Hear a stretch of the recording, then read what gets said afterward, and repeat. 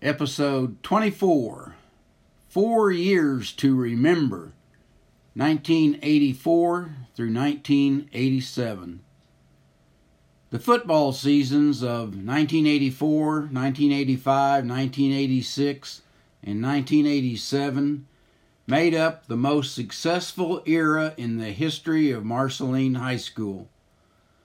Building on the success of Jose Quintero's team in 1983, the next 4 years produced an amazing record. During those 4 years, the Tigers never lost a regular season game. They claimed 4 straight Lewis and Clark Conference championships. They won the legendary Bell Game every year. And every year, they were one of the final 4 football teams in the playoffs while playing in 2 different classes. All of these teams were coached by an icon of Marceline athletics, Bill Dennis. Bill came to Marceline with the reputation of being a winner. He brought with him 2 sons who were outstanding athletes. Expectations were high in 1984, and Bill's first season did not disappoint the fans. Undefeated in the regular season, the team topped Polo in the quarterfinal game before losing to the Rockport Blue Jays in the semifinals.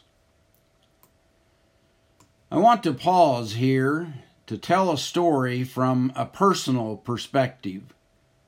I was no longer scouting for the football team in 1984, but I was the athletic director, so I accompanied the football team on its postseason out-of-town trips.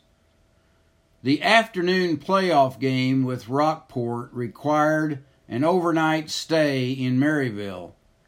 I acted as the team's traveling secretary, making all of the arrangements for meals and lodging.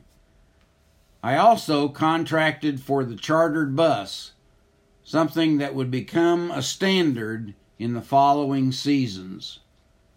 So I was on the bus as the team returned after the heartbreaking loss in Rockport. As we neared the Highway 5 turnoff, we noticed a lot of red lights ahead. At first, we thought there had been an accident, and all thoughts turned to who might have been involved. But as we got closer, we saw that they were taillights. The line began on the on-ramp and continued well after the junction. I don't know how many cars there were that night, but it was in the dozens. The fans were waiting to escort the team back into town. That so many people had waited for so long after their team had lost was something that I have never forgotten. I think it was the proudest moment I ever experienced in all my years of watching Marceline athletics. While the ending of the 1984 season was disappointing, it only whetted the appetite of the community for what was to come. The goal of winning the school's first state championship in football seemed within reach. But a small increase in the number of students at Marceline High School created a new obstacle to that goal in 1985. Marceline was classified as a 2A school. That didn't change the school's regular season schedule, and the Tigers were undefeated en route to a conference championship and another Bell Game win. The defense was especially dominant during the winning streak, allowing only 6 points all season. The team hosted the Milan Wildcats in the first playoff round and downed them 19-6. In the quarterfinals, the Tigers traveled to Louisiana for what Marceline fans referred to as the Mud Bowl and won 13-0. But when they reached the semifinals again, they fell 16-0 to a powerful John Burroughs team. Marceline returned to the 1A class in 1986 and claimed a state championship with a 20-0 win over Springfield Greenwood. During that season, the team once again went undefeated in the regular season, including a 56-0 triumph in the 50th annual Bell Game. The first round of the playoffs saw Marceline matched against Polo.